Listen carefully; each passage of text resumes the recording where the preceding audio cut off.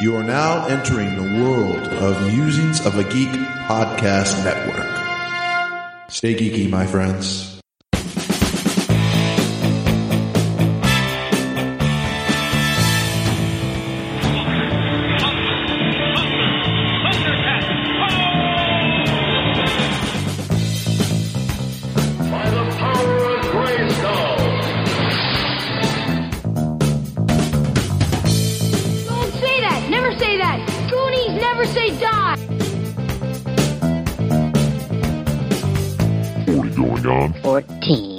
Hello, everybody, and welcome to 40 Going on 14, episode 118. I am Mike. I am Patrick. I'm Joel. And I'm Josh, and I learned a few things from watching the movies for this week. First off, it really helps if you want to con people out of something or get them to give you what you want if you're in a Santa suit. Doesn't work as well with other holidays. No one's going to trust like the snarky leprechaun or the rabbit. Wait, I think I just described cereal commercials. I was going to say, we have a lot of adventures that started out with the snarky leprechaun. Or Happy Spermhead. Oh, I had completely forgotten about Happy Spermhead. No one would buy that cereal. Don't say no one. Happy Spermhead gets milky in milk. Yeah. I think we could probably market You've been on the internet, you know people would buy it. We could sell that at www.mommypenis.com. Oh, my God. Yikes. And here we are. All right, folks, this week we are doing... I will not be ignored. Sorry. We are doing Santa Cons, con men at Christmas. Kind of punted on this one and came up with at the beginning of last show when we realized we hadn't figured out what we were doing next week. But is this the furthest into the Wayback Machine we've ever reached? No, we went back to like the 30s once, didn't we? Well, I mean, we talked about stuff in the 30s for like, I think, vending machines. But I think for films, is this the furthest back we've gone? Yeah, this is further than Batmonth because the Batman movies didn't come out until, we didn't watch any of the old serials. Oh, I did, but just me. Yeah, but I think our end date for the movies was like the 69 Adam West Batman. I think that sounds about right. Yeah, unless you want to count like somebody's birthday as a when we're doing the bio shows. Yeah, but I mean for like full on show topic. This is the furthest back we've gone. Furthest back we'd been would be what's his name Scorsese's birthday. Yeah, but for films, I think the furthest back we'd been was like the mid to late 50s with Ocean's 11. What was that? That might have even been 60s. Sounds right. Ocean's 11 and The Italian Job were both other ones where we reached back before our time. Yeah. Right. All right. So, like I said, this week is Santa Cons. And if you'd like to hear some other con men, Josh, where is the closest consolidation of con men on the net? I don't know, Mike. Would that be that's outside of my area of expertise. Oh, I was going to say, I'm pretty sure there are some at Musings of Geek Network. Oh, but if you want geeky shows, I got you. Oh, okay. Sorry, I thought you knew about that. If you want to hear other geeky podcasts, you can always tune into www.musingsofageek.com, where you can find such shows as The History of Bad Ideas, Graphic Novice, Sons of the Renaissance, Dark Angels and Pretty Freaks, and Rather Be Dead. And if you are, say, maybe a midget running through the air conditioning vents in a middle of a department store at noon on Saturdays, plug in your phone and your headset so you don't get, nobody hears you, and listen to Geek Life Radio at noon, and you will hear our shows there. Yeah, we don't want you to get pinched. Right. You can also find our older stuff at iTunes, Blueberry, Stitcher, and TalkShoe. And if you'd like to get in touch with us, 708-NOW-RAP. That's 708-669-9727. You can also leave us voicemails on our Facebook page or reach out to us on Twitter at 40go14 or just send us an email at 40go14@gmail.com, Yes. which we just recently had a contest. Yes, and we went through and I printed out all of the emails, tossed them in a hat, pulled one out, and the winner is Joe Dane. Yay! Joe Dane is walking away with a copy of either 12 Days or Thieves from our friends at Calliope Games. Those should be shipping to you soon. I'm going to get thank you for sending your address in the email, Joe. That made things a lot easier. I'm going to send that up to Calliope. Totally didn't affect the winnings. No, not at all. Well, we have to talk to these other people to find this out. But this person made it totally easy for us. So, but yeah, Joe Dane, you are getting a copy of a game from Calliope Games, and congratulations and thanks for playing. And if you would like to win a game, one of the 12 Days or Thieves, Change your name to Joe Dane. and then we will draw your name out of a hat. Or you can send us an email at 40go14@gmail.com, and with the header, the subject line, Calliope Games. And we will toss you into the drawing and pull that out and see who wins. Going to be all the month of December, so lots of chance to win things. Awesome. So, on the listener feedback front, now that we're getting into the holidays, it's getting a little bit lighter, but I do have some musings football news. We're in the playoffs. What? Not only are we in the playoffs, but we ended the regular season at second seed, so we're automatically advancing to the second round. Very nice. So, Wow. yep. It was actually a pretty exciting last couple minutes because everything had to go exactly right for us to not end up as third seed. And there were so many opportunities literally in the closing seconds of several football games for it all to go horribly wrong for us. So, wait, when does Fantasy Cricket League start? You have to ask Nikki. I'm glad somebody laughed at that. Someone did. So do we have any voicemails, emails, Twitter, Facebook? Nothing this week, do we? Nothing this week. Just No. good old Joe Dane. They say he's great. Joe Dane. Joe Dane likes games. He does like games. He does. So in the meantime, is it about that time? Is he great? This week in music, movies, and TV.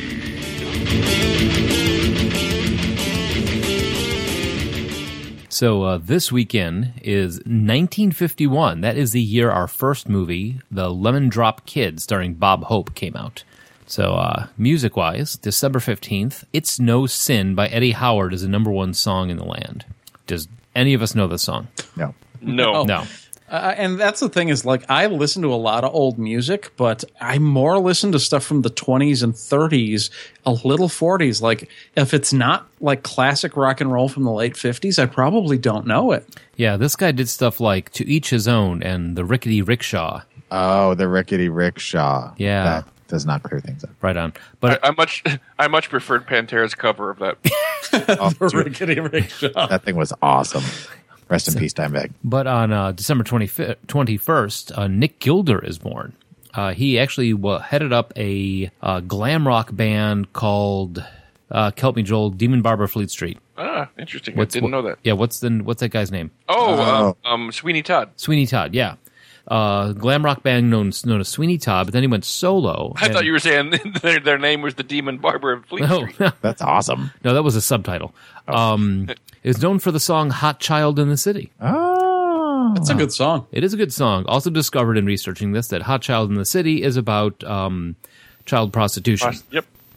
So that- Oh. yeah. It's one of my favorite little, like whenever that song comes on and you're with somebody that, doesn't know Nick Gilder, just tell them, it's like, that's a dude singing, by the way. Yeah. Like, what?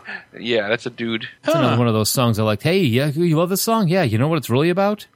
You can download a free MP3 of it at mommypenis.com. My other... Jesus. Wow, dude. I think my other favorite, you know what this song is about, is She Bop. Yep. Right? But Nick Gilder also wrote songs for Bette Midler, Joe Cocker, and Pat Benatar.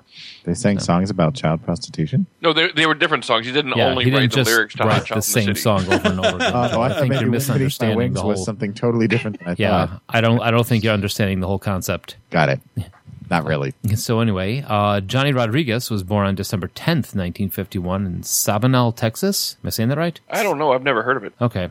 Well, he was a country singer who had a string of country hits from 1972 to 1988.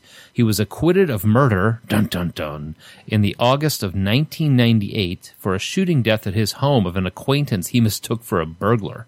Oh, it's a whole other country. I had to put that in there because that's the only death in the twee. So Huh.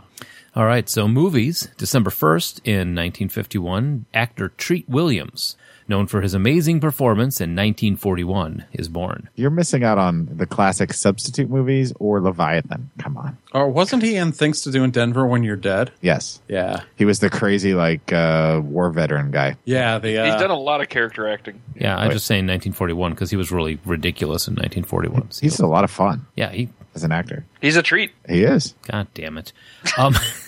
Joel, I put this one in here for you. 1951 is the year of the film debut of Charles Bronson in You're in the Navy Now. Oh, God bless you, Charlie. Yeah, that was only shown in very specific theaters. Chicken. I like chicken. Chicken is good. Would somebody explain to me how Charles Bronson became a tough guy? Because He's like 5'8" at most. It wasn't until but the mustache adds 3 inches. that dude would have kicked your butt. Well, because but it couldn't reach also, that how high. did he become an actor? wait a He could minute. barely talk. If the standard for who is a badass is who can kick my ass, then we got trouble.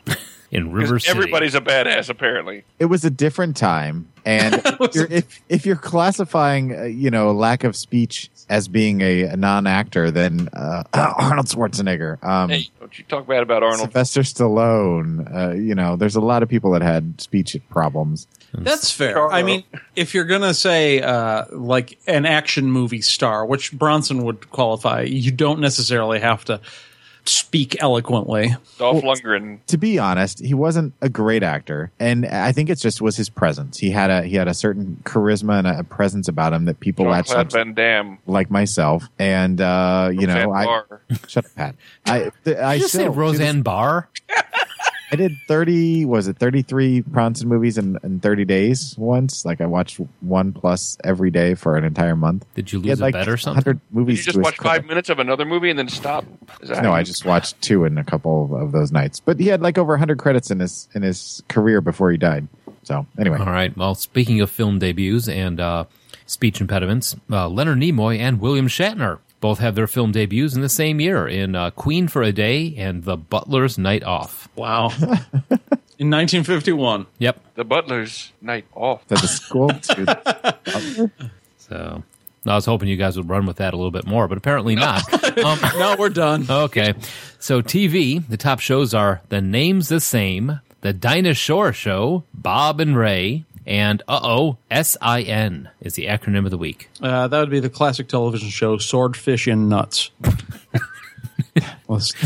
dude, I would watch that. Yeah, it's sort of like football in crotch, but But football in the crotch has a football in the crotch. Well, Swordfish in the Nuts could produce very negative results. I didn't think that they would actually allow something like Swordfish in the Nuts. I'm wondering, to play. is it like steaks of swordfish in a bowl of mixed nuts? That's It was a probably- different time. It was the 50s, yeah. No, that is actually See It Now. Like Oh, see it now. Yeah. it was next to the Jello mold that had tuna in it. It's a real thing. Look it up. Yep. Also, on December 16th, Dragnet premieres on NBC. That's something that's ripe for a remake. Just the facts, ma'am. Well, I mean, they kind of did the reboot with what's his Hanks face? and Aykroyd. Yes, Hanks and Aykroyd. Yeah, but that was in 87. Wow, Back in was the- it in the 80s? Yeah, That was a long time ago. yeah, I think so. Yeah, I'm looking it up too. Yeah, you look that up for me. Thank you. Do that, boy. 87. Yeah. 87, yep. You get to look in Google Monkey. Well, and then the original show, was 51 to 59 with Harry Morgan of MASH fame. Yep. But, at some point they probably will. I mean, I wouldn't put it past somebody like, I don't know, McG or one of those directors that does action movies to spice it up. And I actually kind of like his stuff, but his name makes it very difficult to take him seriously. Exactly. he keeps the hot side hot and the cold side cold.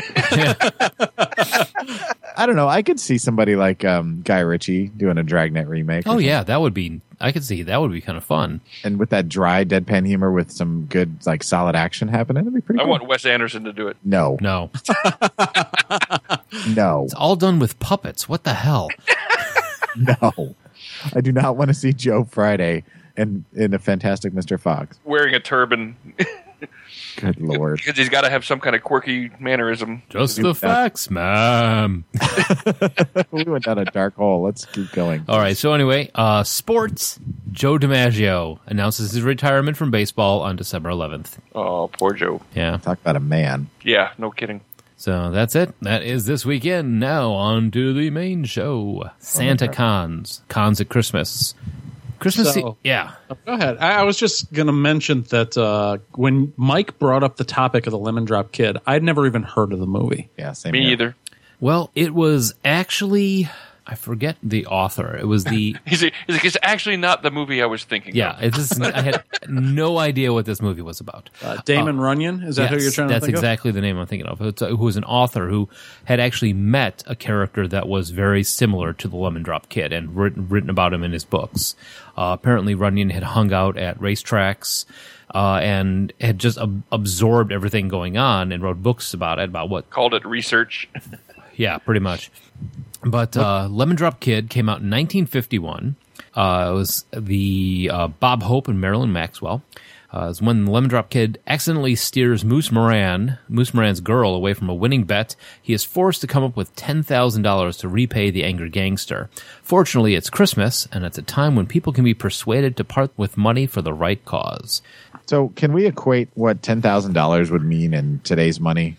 I mean, That's what I was trying to think of. what's the inflation on that? I'm trying. It'd probably be like $500,000, I would think. That's probably fair. Yeah. That's just an off-the-cuff guess. It's not an exact translation adjusted for inflation. Okay. Right. Looking it up, calculates the value of $10,000 in 1950. One. Curious how close I was. 51. It's got to be accurate. That is just shy of $100,000. 99. 100,000. Yeah. Okay, so I was off by a factor of 5. Yeah, 99.4. So that's that's with 894% inflation.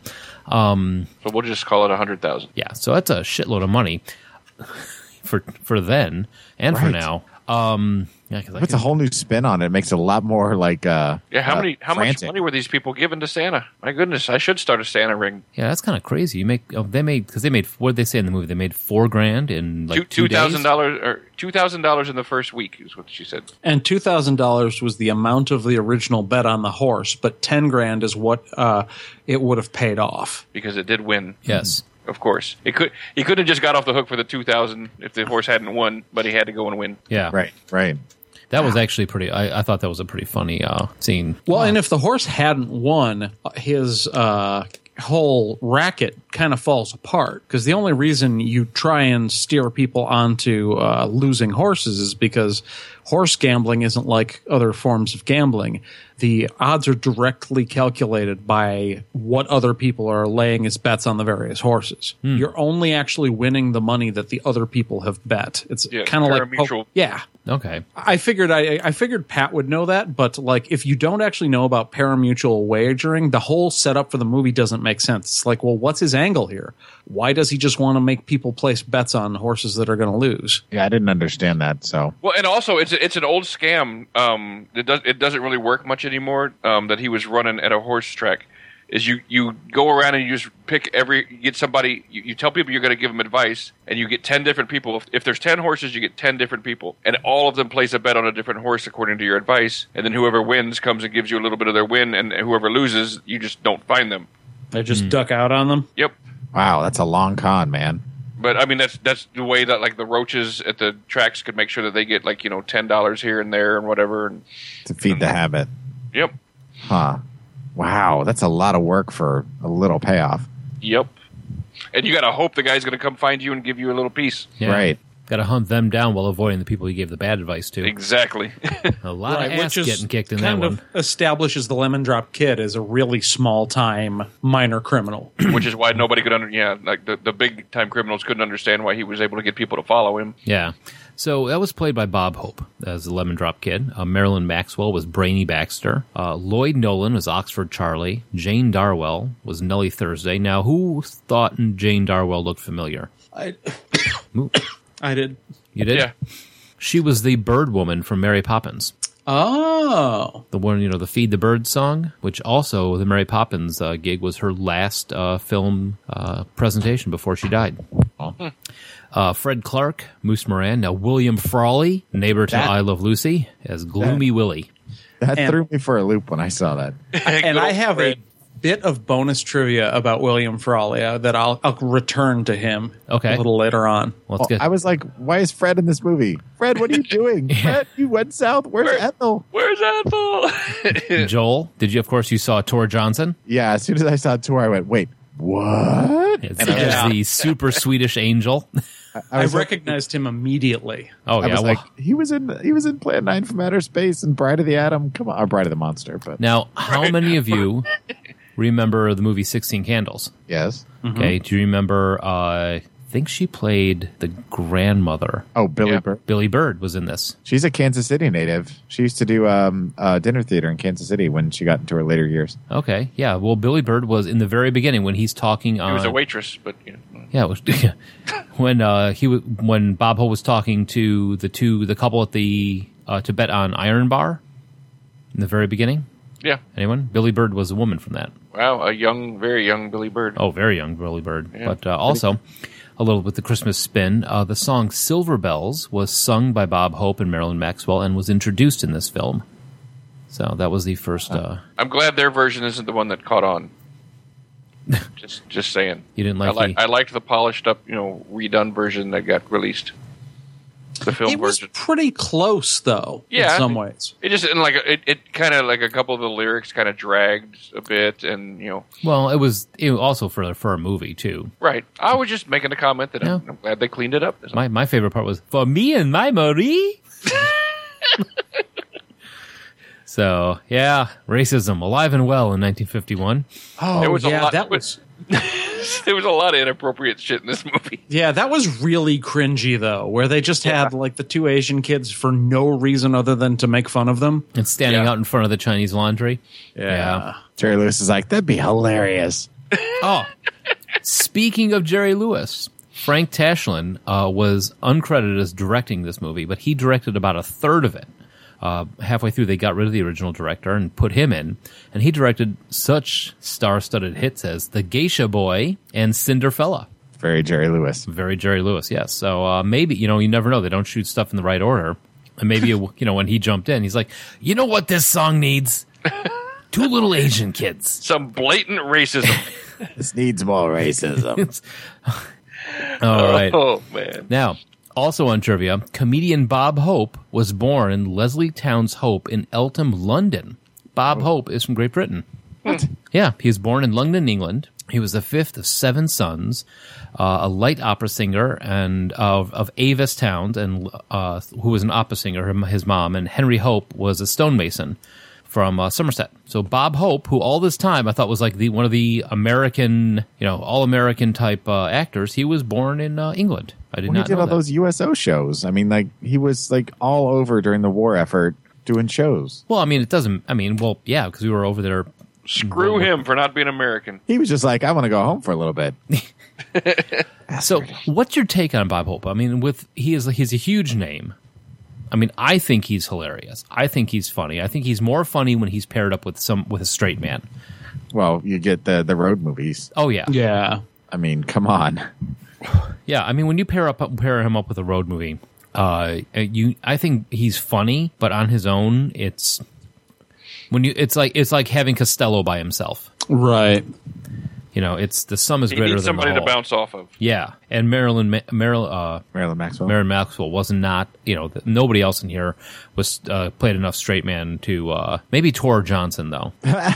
Well, once he got the gangsters involved, he definitely had more people to kind of bounce that off of, his sarcasm and whatnot. But yeah, earlier on, it was just him trying to do the con, and then when he trying to hook up with Brainy and trying to be the suave kind of, yeah. And boy, was she desperate. Yeah. Well, I that didn't was understand why she was interested in him at all. well, and that's kind of a hallmark of movies of the era. Like we talked about the racism. That's like the woman going crazy for marriage. Like you have the same plot in Guys and Dolls with Adelaide. I don't know if you guys have ever seen the movie. Yeah, well, it's been a while, but I have. Where, you've got the love interest of one of the main characters who's treated like garbage, but because it's a feature of the films of the time. It's like, well, the women are crazy for getting married. They, What was she like? They She's just like, can't wait to marry these bums.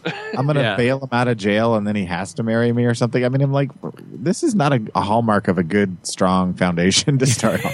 It's just a great way to start a relationship. All right. Well, here's giving a That's how run. Suzanne wrapped up Mike. Yeah. She paid off my my bail and was right there with the ring. So I mentioned I had a bonus piece of trivia. Okay. I accidentally found out that this is not the first film named The Lemon Drop Kid. Ah, very true. It is not. And in the other one was not nearly as comedic as this one was. Right. It was all about the card sharps and racetrack gamblers and their lives. There were comedy elements, but this is from 1934.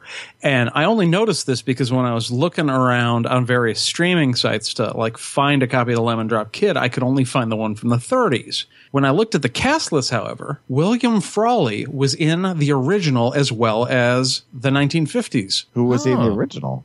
Not the same character. He was one of the No. horses. Yeah, it was. Well, he was third billing. He was, really? William Dunhill. But that's the thing is, like the cast, it's not a remake. Like all of the character names are different. His Okay. character's name was Fred Mertz. No, it was not. And that Fred Mertz, his name was Albert Einstein. But I mean, Lucy didn't start until 51. So, I mean, this was like right before he was a film actor before that. So, I mean, that gave him a Yeah, total. he and Vivian Vance were the only ones that were actual established, theater and actor and Broadway type people. So well, I'm a Lucy fan from way back. So, yeah. I'm not saying she wasn't talented. I'm just saying that. No. I'm just saying it was, that was a interesting pull for them to be on that series. And, But anyway. I thought that was interesting that he was in two movies with the same name that Yeah. otherwise are almost completely unconnected. yeah, that's Yeah. pretty funny. Are there any other actors you can think of that meet that criteria? Not like a sequel, but like, Deep Throat. wow. MommyPenis.com. So anyway, the run on this one is okay. So Lemon Drop Kid convinces that the crap, I just lost his name, Moose Moran's girlfriend to bet on the wrong horse. So now he owes Moose Moran $10,000, or in our dollars, almost $100,000.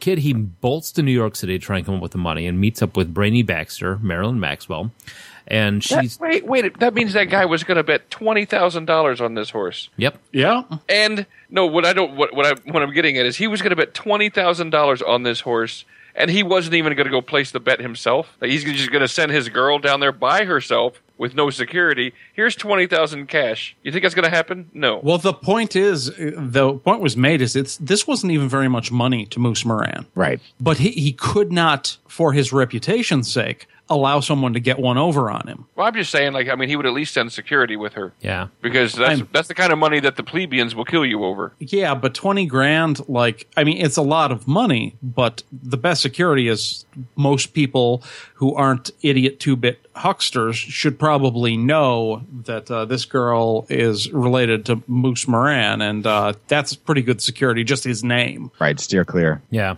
So he did. I still call You call BS. mannequins. Well, so he bolts after this to New York to try and come up with the money, sees the Santa Claus is on the corners, ringing the bells for money, and he immediately gets pinched on that, tossed in the jail.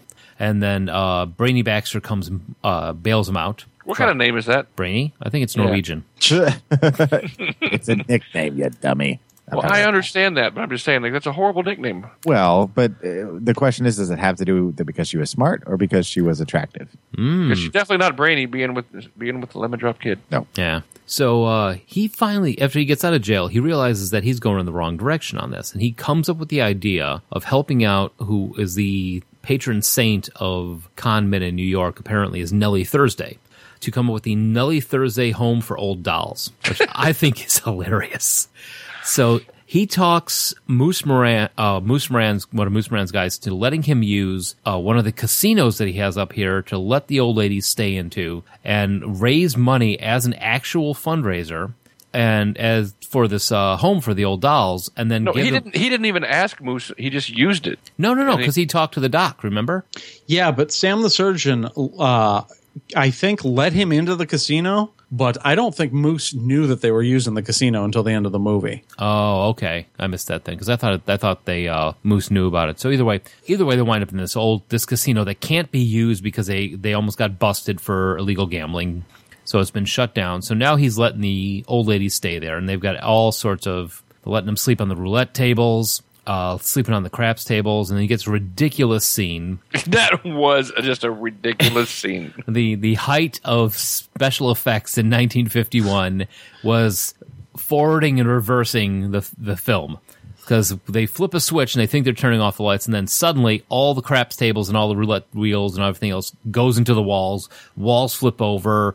The one goes like directly into the fireplace. Yeah. So, and then what they actually did was they just forward and reversed. Well, I mean, the whole scene was just this really badly written comedy piece where, like, you know, we flip a switch and all this happens, and we suddenly can't figure out how to just flip the switch the other way. We have to instead go insane like monkeys in the movie 2001 and just beat the switches until they're all broken. It was just really dumb. That's the way it is in my house.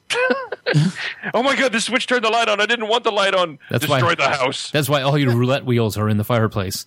Exactly. You've been here. Anyway. So, how many roulette tables do you have? But no, None anymore. that was a ridiculous scene. I mean, and then when the whole wall blows out, because apparently flipping light switches on and off repeatedly will make them explode out of the wall. Yeah, I mean, the whole scene was just written for comedy, and it's just not at all funny. But then again, that's the humor in 1951. That was that slapstick. No, I don't. I don't subscribe to that, because at the same time, the Marx Brothers were making physical comedy and making it work. Point taken. Yeah. My point being, I'm just going to say real quick, I was disappointed in this movie because Bob Hope is not as funny as I thought he was, and it made me sad. You're a little off in your timing, though, because the Marx Brothers movies were the 30s. Yeah, I understand not the 50s. I mean, You Bet Your Life was on at this point. I mean, he was definitely still relevant. They may not have been doing slapstick physical comedy. Yeah. Same thing with Three Stooges. I mean, but I'm saying, I think it predated this, and right. Pat's point is that they didn't invent good comedy in like 1970. True, right? No, the Marx Brothers were extremely witty, despite all the physical stuff. That was just well written comedy, but it's still slapsticky, kind of vaudevillian, whatever. Well, and I think it's also in the fact that Bob Hope is, like we said before, he's playing on his own. Well, and he's 100% rooted in vaudeville. So I mean, he's very over the top and campy. Mm-hmm. Yeah, I would agree with Pat that a lot of I thought a lot of his scene work was snappy and witty. And funny, but a lot of the physical comedy kind of fell flat. The other bit with him standing over the vent and blowing his suit up, hamming it up. I was just like, okay, I can see why they thought this was funny, but okay. Yeah. Or the whole scene with him trying to put the head back on the statue. Yeah, okay, that I actually thought was kind of funny. Okay. I'm sitting there watching this going, how dumb is this woman that she doesn't know something is going on right now? So, anyway. But in the meantime, while they're collecting all this money, Oxford Charlie, the guy with the bad feet, realizes that they can take over this scam that he's got going, because apparently wherever Nellie Thursday is where the Nellie Thursday home is. Yep. Because obviously they didn't register like the address and all that to where the home is when they came up with this city license to collect and all this. So they... Oxford Charlie and his crew, unbeknownst to her, is a gold mine. Yeah, so coming back to domain names. So Nellie Thursday gets kidnapped by Oxford Charlie and his crew. NellieThursdayPenis.com. I wasn't going to say it. I don't want to hear that. So they come. I will say about Oxford Charlie. Okay. He actually came off as one of the nice guy gangsters until his turn in the middle of the movie. Well, then he proved to be, I thought, almost worse than Moose Moran. Yeah. Oh, honestly. Yeah. He was not ashamed about kidnapping and abusing old ladies, that's for sure. Right, because his turn from being this guy that you're like, oh, okay, he's not a bad dude, and all of a sudden you're like, oh my God, who is this guy? Yeah, I mean, he's obviously a gangster, but he like loans Brainy the money to get the Lemon Drop Kid out of prison. He seems almost like grandfatherly, gentlemanly, and then he makes his turn. I actually thought that was pretty effective. Well, yeah, because then he realized how much money he can make, because remember, he was in all that tax trouble. So he needed the money to pay off those taxes. Remember? Because he couldn't write off the money that he was using grifting, or the protection money, he couldn't write that off. That was the line. Yeah, so he was in tax trouble. So when he discovered that he could they were making all this money, he kidnapped Nellie Thursday and all the other old dolls and what's her name? Just lost it again. Marilyn Maxwell takes him to a new place. Now that's the home. So now apparently that's where all the money goes. So now, how do we solve this? Put Bob Hope in drag. That is the solution to everything. All you got to do to turn a middle-aged man into an old lady is just put a veil over his face. You don't have to do anything else. That's it. Well, he had a wig and a hat. It worked for that whole scene when he's stealing that outfit was really stupid, too. It worked for Bosom Buddies. Okay, no, I think you're wrong on that. I think the scene where he's stealing that is actually pretty funny. It went on too long. That was the problem. It was funny at first, and then it just kept going and kept going and kept going. I'm like, all right, they need to... It was funny again once the cop is in the window, practically straddling the mannequin, and the entire crowd is laughing at him. Yeah. Yeah, they could have cut the whole thing a little bit shorter, but it was funny when when the hand comes out and takes a hat down and all that. I mean, it was again. I hate to say it again, but it's a different time. I mean, people laughed at stranger things back then, like racism. No, they didn't laugh at that. Racism was very serious back then. Yeah, it's okay. So, take your racism and your misogyny very seriously. So they go in there and they try and steal the money. There's a struggle. Naturally, he, for some reason, he gets his hand stuck in the drawer and then decides to put his foot in another drawer. Then you have the awkward thug comes in and thinks Charlie is making out with one of the old ladies. Yeah, and Oxford Charlie doesn't do anything to disabuse him of that notion. Yeah. So it's kind of like, oh, hey, boss. Oh, I see you're porking an old lady. I guess I'll come back later. After I watch for another 30 seconds. Yeah, that was kind of weird.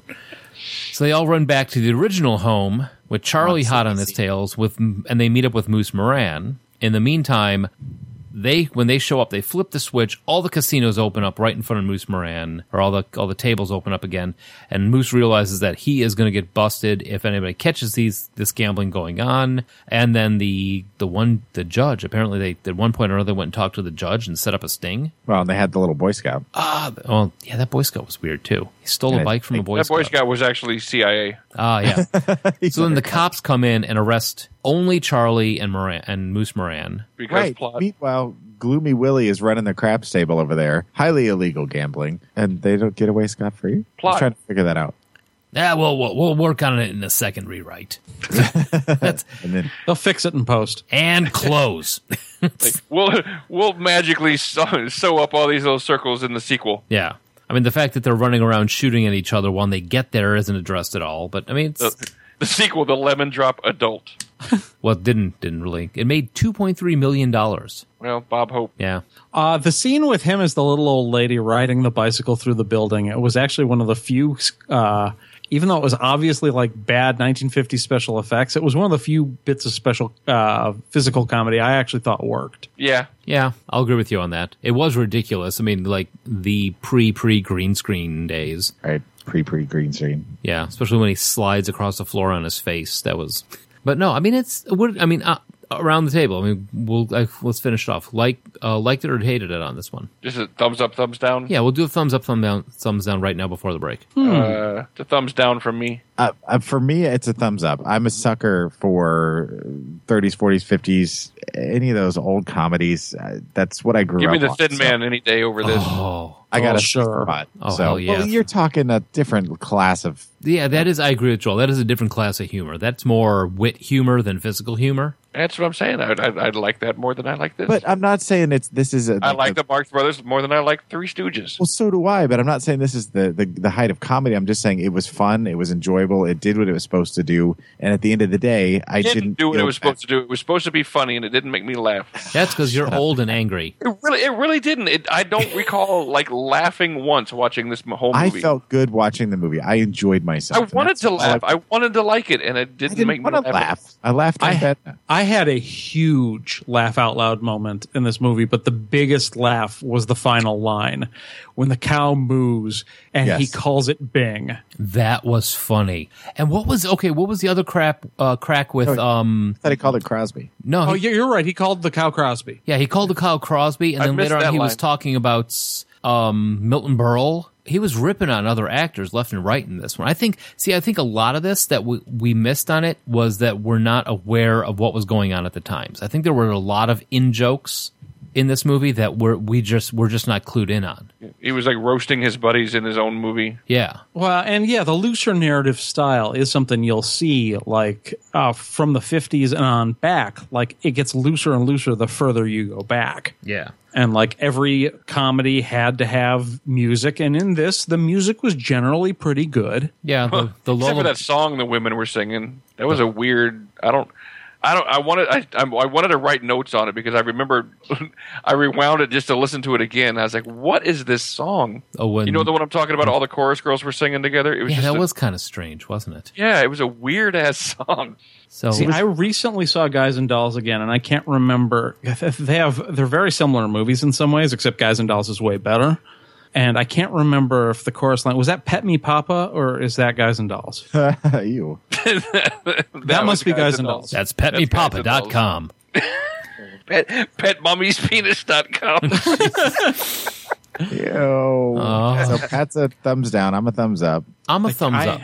Go ahead, Mike. Yeah, I'm a thumbs up because I grew up watching these movies. Old black and white movies were a staple in my house. And yeah, it's not. I personally think Bob Hope is better when he has a partner in the movies. Like the road movies with Bing Crosby. I mean, those are a lot better than this. I just think on his own, Bob Hope is, he's funny, but he's not as funny as he could be if he has somebody to bounce the jokes off of. I like it because I gave him the thumbs up because in Joel, it made me feel good. It's a movie that we used to watch for Christmas time when I was a kid. And it's a familiar, it's cheesy 50s movies. Give me Miracle on 34th Street any day. I think I'm kind of in the middle of all of you guys. Like, I'm going to give it a thumbs up, but it's not a particularly enthusiastic one. Like, I liked Silver Bells, the song. I liked some of the other songs. I thought some of the scenes worked. And I liked the world that they were creating with all of these underworld characters before that was like a thing. That type of movie was something we're used to seeing.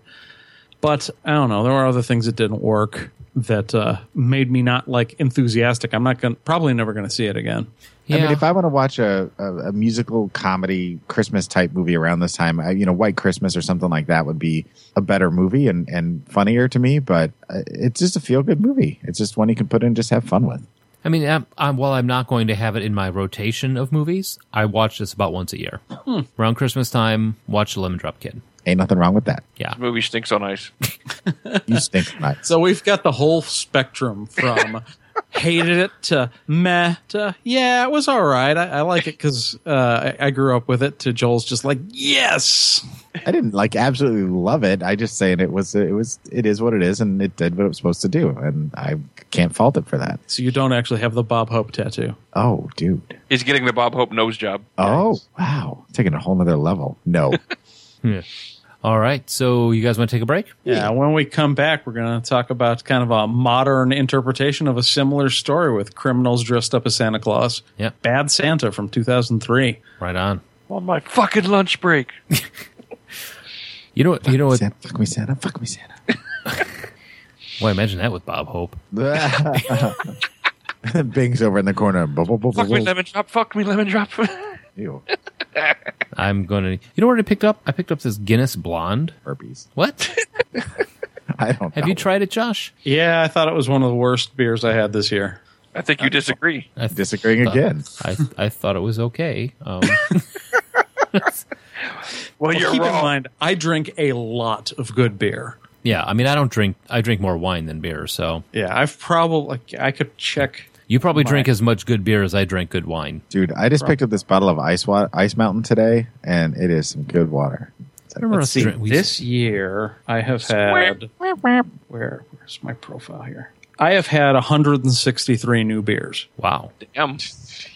I got to start doing something with the wine. It's like 2 a day. I would frequently get a pick your own 6 and go through 3 of them on a Thursday. So I've had like 6 beers in my entire life. I'll be back. Yeah, me too. Yep. yeah, time for drinks.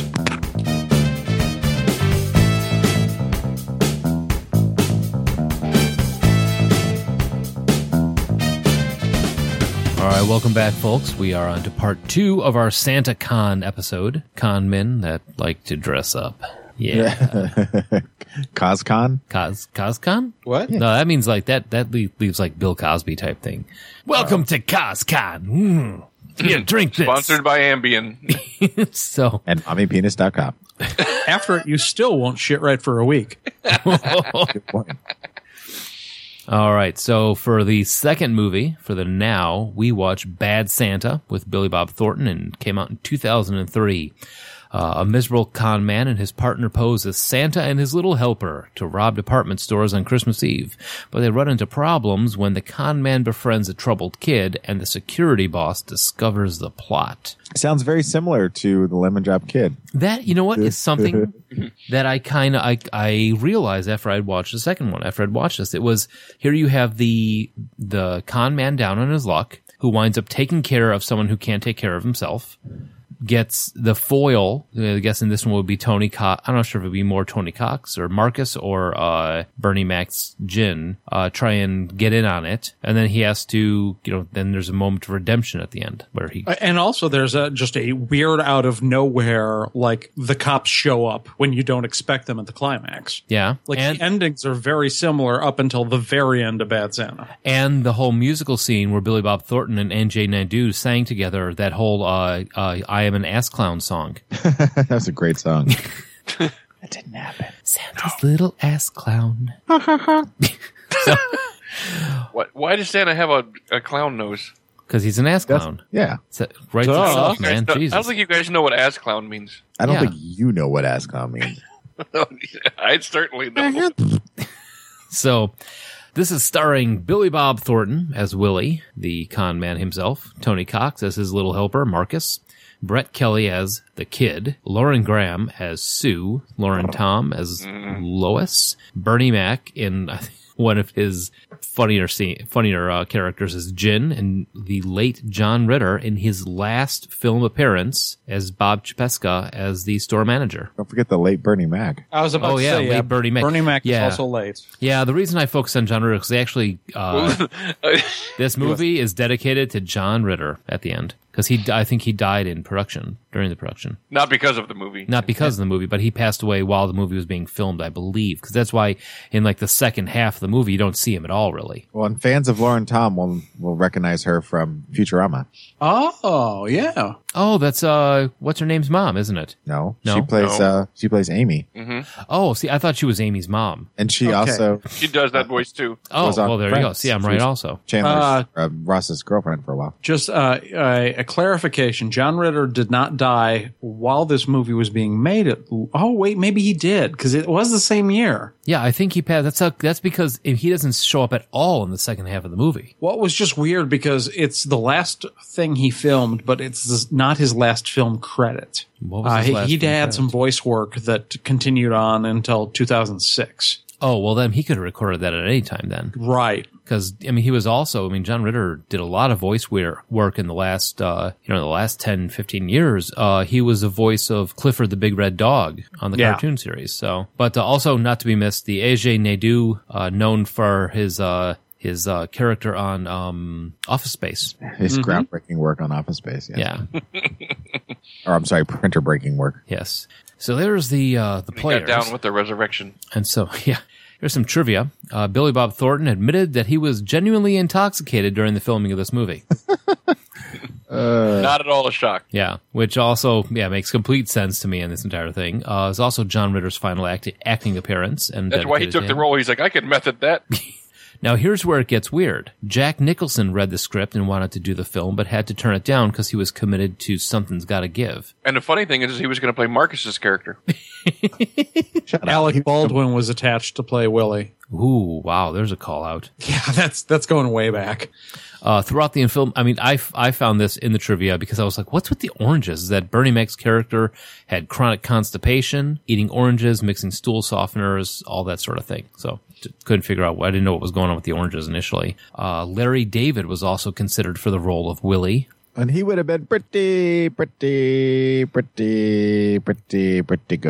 Pretty.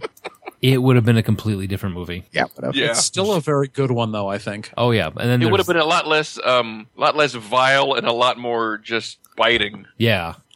Bill Murray was signed as Willie, but then dropped out to do Lost in I Translation. can't see that though. Ooh, I don't know yeah. that I can see that. Bill, you can't or can? I'm trying to picture it. I can't. Oh, I totally It would have been a can. lot more sarcasm. Yeah. I mean, again, it would be just like, like Larry David would be a lot more like piercing humor. Bill Murray would be all sarcasm and less of the coarseness of I don't Billy know Bob if Bill Thornton. Murray or Larry David would like go for the whole, him peeing himself scene. See, I don't know. heard that was ad-libbed. He just that was the camera was just rolling on a break. Yeah. This movie is a lot about self-loathing, and like I could see it. We saw it with Billy Bob Thornton, and I could see it with Larry David. I'm not sure I could see that angle being really effective with Bill Murray. I could be wrong. I mean, the guy's got some range, but it's just not usually the way he plays comedy. Right, because even in his comedy, he's still the smartest guy in the room. Yeah. Yeah, I could see it would be a different movie, but he wouldn't be as pathetic as Willie was by being played as Billy Bob Thornton. Right. 'Cause Billy Bob Thornton knows how to get in that gutter. Oh yeah. Oh. Yeah. And there wasn't a lot redeeming about him, even though, I mean, that's one of the fun parts about the movie is you're trying so hard to like him, and you do like him, but at the same time, he's just such a miserable degenerate that you can't help it. Yeah. You like him over there. Right. Like you feel bad for the people in his like radius. Oh yeah. I mean, I can't even imagine what he smells like. Right. So the Czech Republic's title for this film translates to "Santa is a pervert." Right. That's fair. Yeah.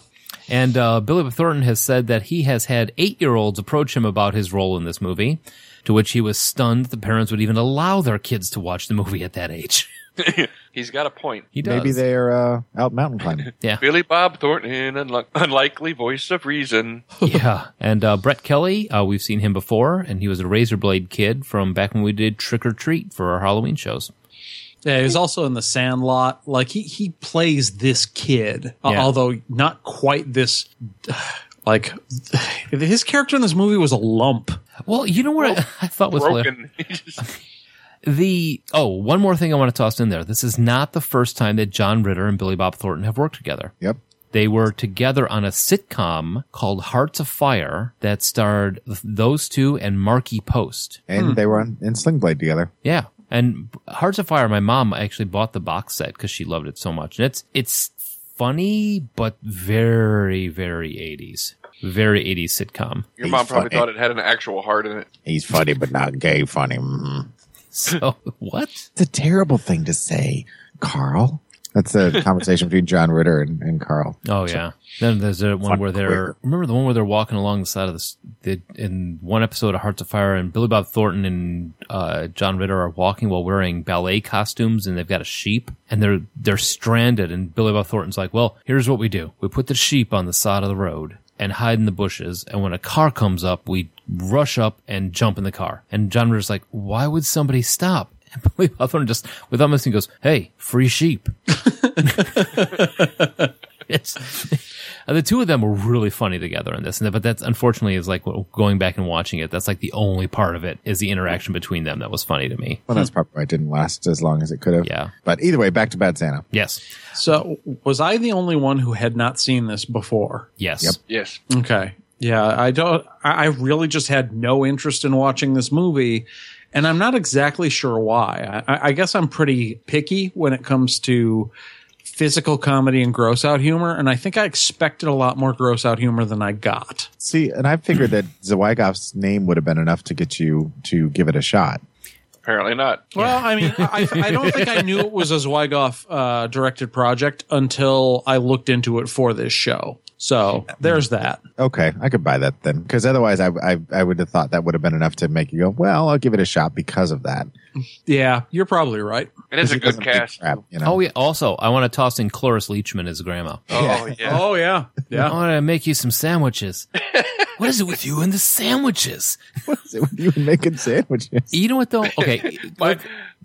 Just real quick, my favorite throwaway line in this movie is when he's driving the kid home the first time, and he just breaks on him, and he's like, "Are you fucking with me, kid?" Well, he does that. I was going to say he does that to that kid so many times. Like when they're playing very first checkers. Time he did it. The first time I saw this movie, that was the line that made me like laugh out loud in the theater. This is It was like, sister. man, were you dropped on your head as a kid? How could they drop me on my own head? What are you fucking with me? It's like, or when he's playing checkers and he keeps pushing one checker forward, bringing it back. That was me as a kid. Like, dude, my kid, pick a move and stick with it. And then he like collects like half his pieces, and when he slaps you gotta that, be fucking with me. King me. This Billy Bob does the whole "you're cheating" thing and flips Oh man, the board and throws everything. But the movie, okay, so he's him and Marcus, Tony Cox, play conmen. They go into the department store's place. They kick out whoever's playing Santa because, hey, he's got a midget for Right. the elf. Tony Cox sticks around behind, turns off the alarm, lets them in. Billy Bob, who has been taught to crack safes by his abusive father, cracks a safe while him and his wife, or Marcus and his wife, Sue, or Lois, go in and shop. It's apparently been working for a while. They, make some good hits. Then everyone disappears and they get back together for Christmas, do another score for the next year. What'd they say? Like 7 years they've been doing it? Yeah. Did Bernie Mac say? Yep. 7 years they've been doing it. Different malls changing their names every time. And they show up at this mall at a store that's, a department store managed by John Ritter, who plays the geeky, like, not wanting to offend anybody character so good. Yeah, the really soft-spoken kind of doesn't want any confrontation at all from Yes. anyone. the milquetoast PC guy. Yeah, he was in the changing room and said that she wasn't going to SHIT right for a month. And the way he whispers, what fuck stick. Right. What did he say? And then the opposite side of the coin is Bernie Mac, who's just like, he said fuck sick out loud. Bernie Mac's character has for as milk toasty as John Ritter is, Bernie Mac doesn't give a shit. When he catches a kid stealing the video game and then steals his MP3 player from him. Yeah. And he just starts reaching into the kid's pants just to pull the game out. So yeah, very, very brazen. Exact opposite of brazen. Brazen. Not a very Why does like. that not sound right? himself. Brazen. It's brazen, yeah. So in the meantime, while Willie's playing Santa Claus, Brett Kelly, the kid, shows up snot crusted and just is astounded. It's just like amazed that Santa Claus is there. Once again, Get this kid out of here. He's freaking me out. you know what? I liked him, but you know who I liked even better was Fraggle Stick Car. Fuck is a Fraggle Fuck's a Fraggle stick car. What the- Fraggle Stick Car. And then he looks at Marcus, and even he's like, Some of the best interactions in this movie. I mean, you're getting the plot down. Jin, Bernie Mac, discovers what they're doing. He wants in and wants 50%, which the whole conversation between Marcus and Jin in the bar. that guy's an idiot. That's why you got the upper hand on him in the negotiations. So, what about 35? 50. 37. 37. 50. Yeah, he kept saying half. Half. But, so Bernie Mac wants in. In the meantime, Marcus and Lois decide that they're going to off Jin. Also, in Willie's life, he meets up with Sue, who's played by Lauren Graham, who has some real weird issues with Santa. just Santa the, fetish. the way that he treats her, she still keeps coming back like, I like you. And he's like, just completely an asshole. Like, to the nth, like, he could care less if she said anything to him at all. And yet It wasn't until she'd come over like 3 or 4 times before he finally started warming up to her. Even Well, that was Right. when she brought him the booze, too, so. Nope. Well, and that's the thing is the way she was played and the way even the kid was played is you've got all of these pieces of shit characters, like unredeemable assholes. And contrasted, you've got these two characters that don't even think about it. They're just good. They're Right. nice to people. They do what they're supposed to. They've got their own issues, but they are genuinely good people. and they're not issues that are harming anyone else. Right. And I thought it was interesting because them foiling for the other characters got to see, like, it made them look even worse. Yeah, because every time that Willie treats the kid poorly, you're just like, oh man, and he just drops another rung. Oh, Well, and one of the nice arcs in the whole thing is that in the beginning, you feel like Marcus's character is the level-headed, the good one. And as it goes on, you realize that he's just taking advantage of the fact that he's got a guy that can crack a safe, and he'll tolerate him as long as he can to get what he wants. Yep. And he'll get rid of anybody that gets in his way. But he's the ultimate selfish one in the whole thing. Yeah, in the end. And I thought that was really well laid out, the way they did that. And the insult battle between Marcus and Jin, between Bernie Mac and Tony Cox when Billy Bob had passed out. How am I supposed to carry him out to... Draw me a picture of how my 3-foot ass is supposed to take him into the parking lot. the two of them, I wonder how many takes they had to do that. Because, or the scene in the boxing ring. Oh, that scene is hysterical. I lose it every time that Tony Cox gets punched and goes down and almost flips over.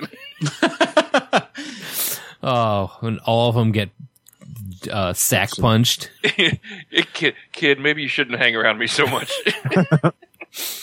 No, there's a lot of really great scenes like that. I mean, like I said, you said the boxing scene between Marcus and Jin talking. Apparently the scene where Tony Cox comes up to, Billy Bob when he's sitting in the chair goes, maybe you shouldn't be fingering your ass while he's in. Maybe you shouldn't be digging in your ass. That was an ad lib. That was an ad lib, and they shot that and then immediately had to cut scene because everybody lost it. From what I read on that, it was just like, and awesome. Even the director, when he said that after he did that he would be sitting at home like middle of the night, it would strike him and he would just start busting laughing about it. But the thing is, like, you're right. You can't really like Willie because you're like, oh, he's starting to warm up to the kid. He's making him dinner. The kid slices his hand open when he slices it, and he goes to pour the vodka on his hand. And he's like, I was supposed to tell you that was going to sting. Yeah. Trying to help. Oh, and there's Grandma. He goes to the bottom of the stairs. You all right in there? So the trick wrap about a shirt around it or something. Well, then you kind of like me, like, yeah, he's kind of warming up. He's maybe not as bad as you think he is. And then the very next scene, he's dry humping a girl in a punbell machine. And then he eats the kid's advent calendar. Yeah. But he does realize the next morning, he's like, oh, shit. Like, he realized that he didn't really mean to. He was just really drunk. I got a candy corn. They can't all be winners, kid. It's a good life lesson. That's actually between my brother and I. That's like an ongoing crack between us. Like, something happens. Can't all be winners. That's awesome. But I'm sorry, I just went back. Just realized, what was with the talking walnut? I don't know, but I kept waiting for that to be a thing. And then the talking walnut will tell him where to go. Yeah, and it won't be my bad thing. Yeah, and then I'm sorry.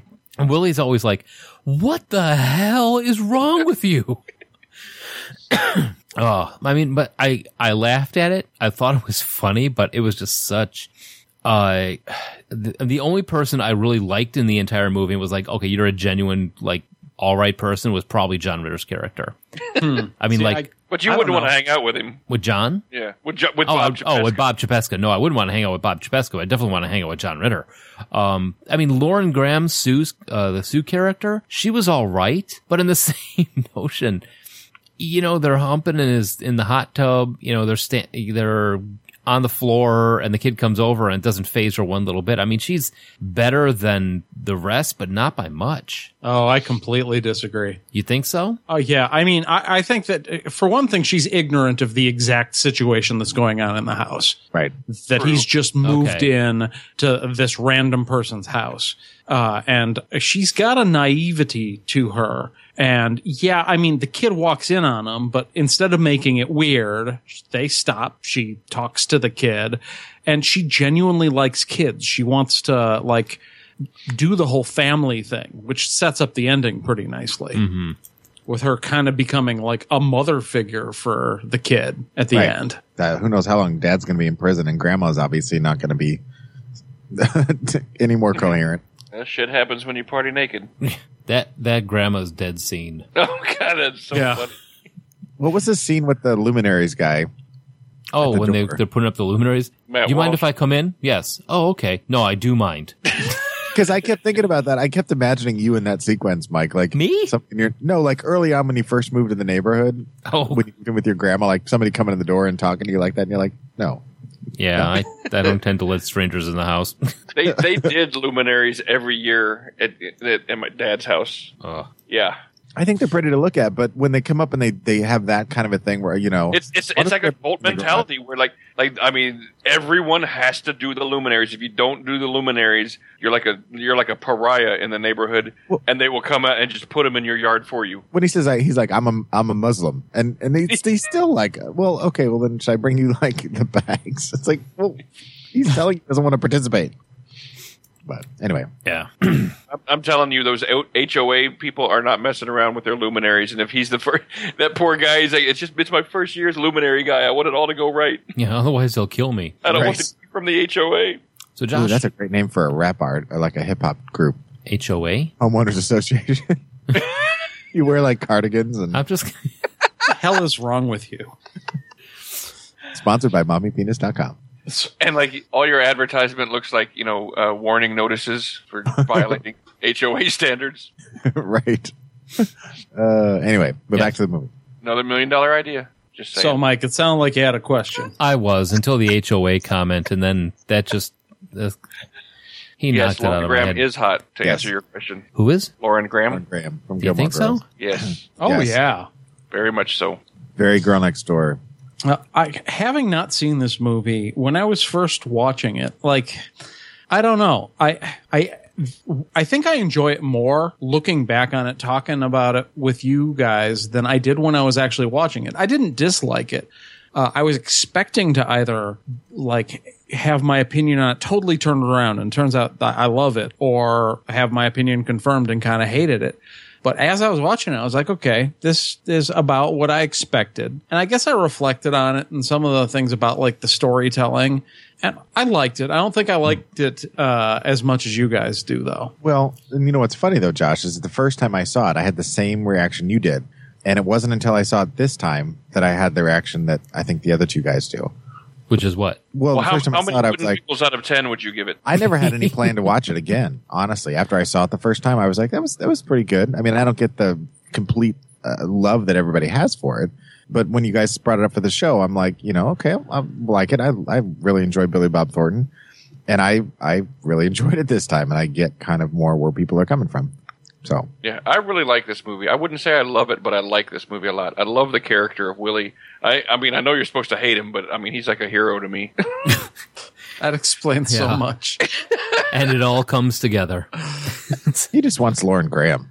Well, that doesn't hurt at all. But I mean, there are so many times when I want to say the things that this character gets to say to people to their faces. It's Pat, you could. I know, because I mean, I do partially. That's part of the problem. I mean, yeah. I think that's why he's I'll say attractive, but why you kind of like it, because he gets away with saying all this crap. Like Exactly. when he's sitting at lunch and he, and the kid first off, the mom brings the kid over to, the kid, he's obviously not wearing the mask, the beard. He's not wearing, oh, there's Santa. Let's tell him what, when he's, And it's her own fault, honestly. I mean, yeah, I'm on my lunch break with the lettuce spraying out of his mouth. and that's the thing. Like, if I was in his situation, that's what I would want to do, but I wouldn't do it. No? Yeah, he kind of had every right because he was not. Exactly. Because I mean, that's the thing. It's like, he has the right to do that, but I wouldn't actually do that. But I want to do that. So I like this character. Some of the stuff he said to the kids too. Well, and that's what kind of I want a bicycle. Oh, real original, kid. that even though he's doing this at any of the malls he's been at, that he's doing that to the kids, and that there's not more of an uproar from the parents, or there's not some sort of backlash to get him out of there. Well, they pretty much kind of they gave the enough of the appearance, whatever. They had a couple scenes where they kind of show how they managed to keep themselves untouchable despite all his bullshit. Well, the affirmative action, or not affirmative action, the That's kind of what it is, though, in a way. the whole thing with the little people and all that only goes so far, though, because somebody's going to be able to flip that on you. So, Well, plus most of the time he's actually doing stuff. He's doing it where the kids can hear him, but the parents might not be able to. Yeah. And the last 2 years, which are what we see of their scam, it's clear he's gotten much worse. Yeah. true. Like when he almost falls down the escalator, like in one of the last times. Right before he beats the shit out of the paper mache deer. Or reindeer or whatever. Yeah, it makes you wonder. He said he was drunk. How drunk was he? I mean, was he kind of like, oh, I'm kind of tipsy, you know, like Dean Martin, I'm the charming drunk guy, I'm just going to act this out? Or was he actually just full-on blotto? Well, he was probably as hammered as you can get and still perform, because a lot of these scenes had to have been done dozens of takes. Yeah. That's just the way films are made. So Yeah. he probably couldn't have been as drunk as he appeared, but I would gather he was probably more than a little tipsy. Like a 5 out of 10. Yeah. Enough that you can manage him, probably. Yeah. 7 out of 10 with rice. So yeah, I really enjoy this movie. It makes me laugh. It's not this is the second time I've watched it. It's not as funny as I remember it being, but it's still damn funny. I remember laughing my ass off in the theater, and I did laugh watching it. But I mean, there are some down times in it and everything. So, but I definitely enjoy this movie. I thought it was funny too. Again, this is like maybe the second or third time that I've seen it. And I'll put it in the guilty pleasure category. Like, no one's home, gonna watch something. I mean, just the sheer ridiculousness and how over the top caricaturistic everybody is in this. I think I had a turning point last night. I beat the shit out of some kids. Yeah. But I did it for the right reasons. I felt good about myself. Like, That was the key But right I there. love Tony Cox's throwaway line there. He's like, I had a turning point last night. He's like, what, you fucking petites now?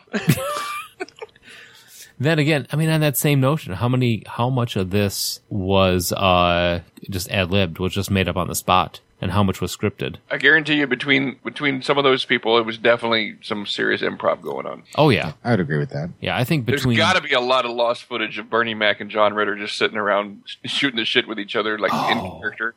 Well, and on the Blu-ray version, there was a lot of extra stuff. There were some deleted scenes and some director's cut kind of stuff. That's the version I actually watched. What the Oh, Mad really? Santa- The Yeah, Batter Santa? there were some scenes that I recognized that I hadn't seen before. Okay. Because Yeah, I I know... just watched it on Netflix, so it's the original one. Yeah, I have the Batter Santa one, but wasn't able to watch it for reasons.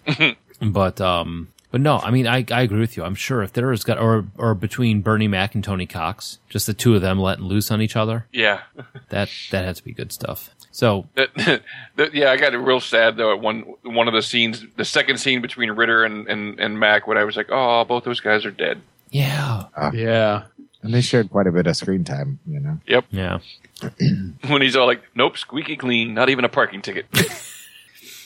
Yeah, John Ritter's character was actually. I wish he could have been in there more, because I think there would be.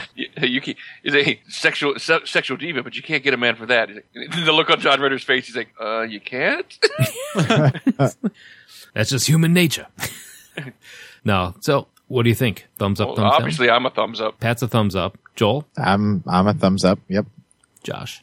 I'm still a thumbs up. I would say that probably on reflection, it's a more enthusiastic thumbs up than it was for the Lemon Drop Kid, but not by much. I mean, some of it was just like, I've kind of seen this before. I get the gag. This dude's an asshole. Well, I mean, think about, like, I'm trying to think of, like, other parallels that it would cause. I mean, could you parallel this to, like, maybe The Jerk? I'm trying to think Well, of, if you want to go current, Bad Words, the movie with Jason Bateman, the spelling bee one. Yeah, I haven't seen that one. It's really funny. I mean, just those movies where it's like everybody in the movie is dislikable on some level. You know what I mean? I'm trying to Yeah, think of Reservoir Dogs. Yeah, But that that's was not exactly a hardly comedy. Yeah. Right. So, Specifically in the world of comedy. yeah.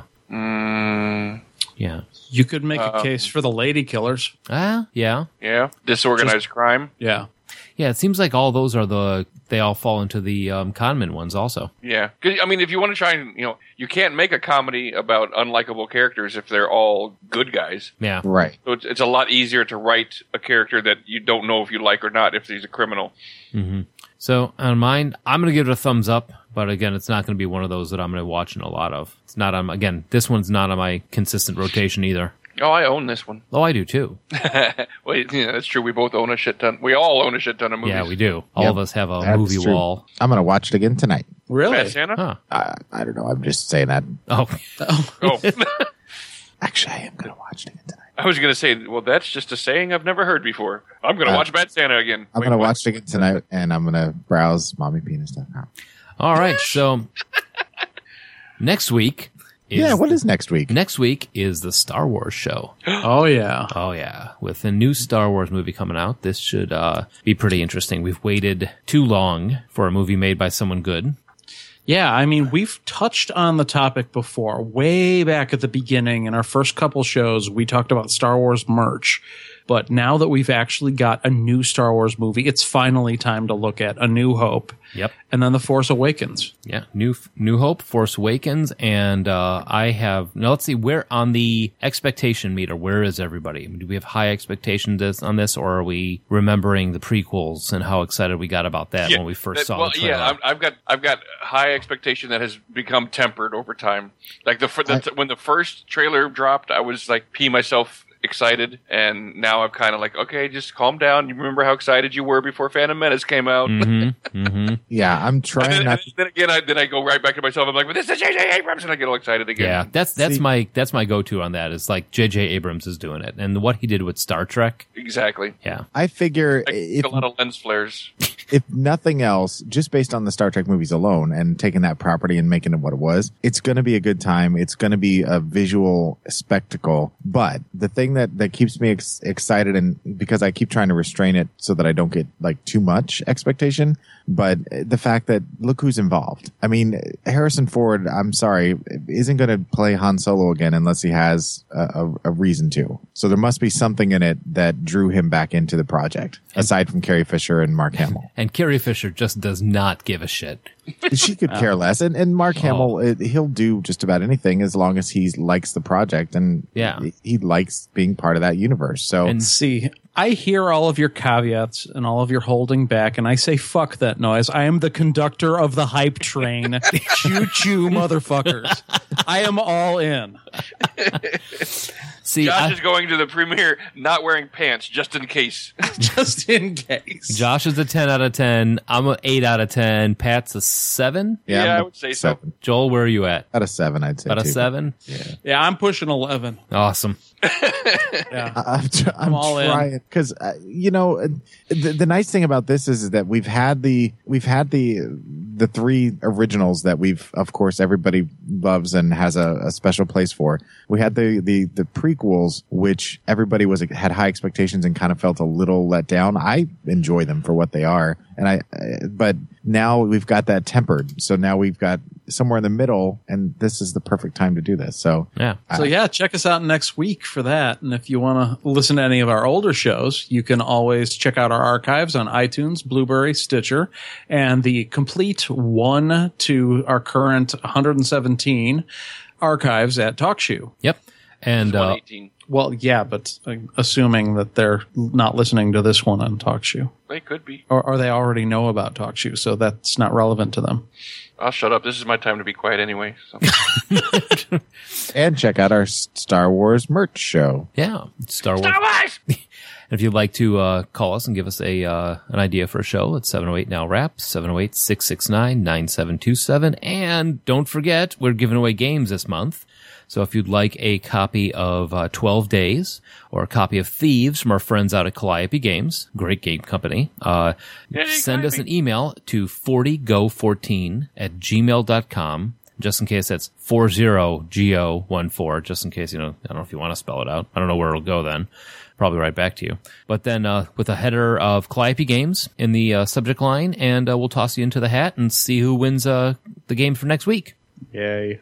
Your enthusiasm is appreciated, Josh. Ho, ho, ho. Hey, Josh. Oh, God. Star Wars. Yeah! Choo, choo. There you go. On shot first.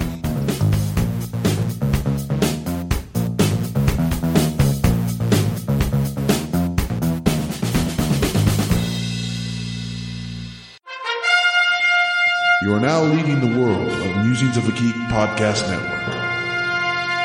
Stay geeky, my friends.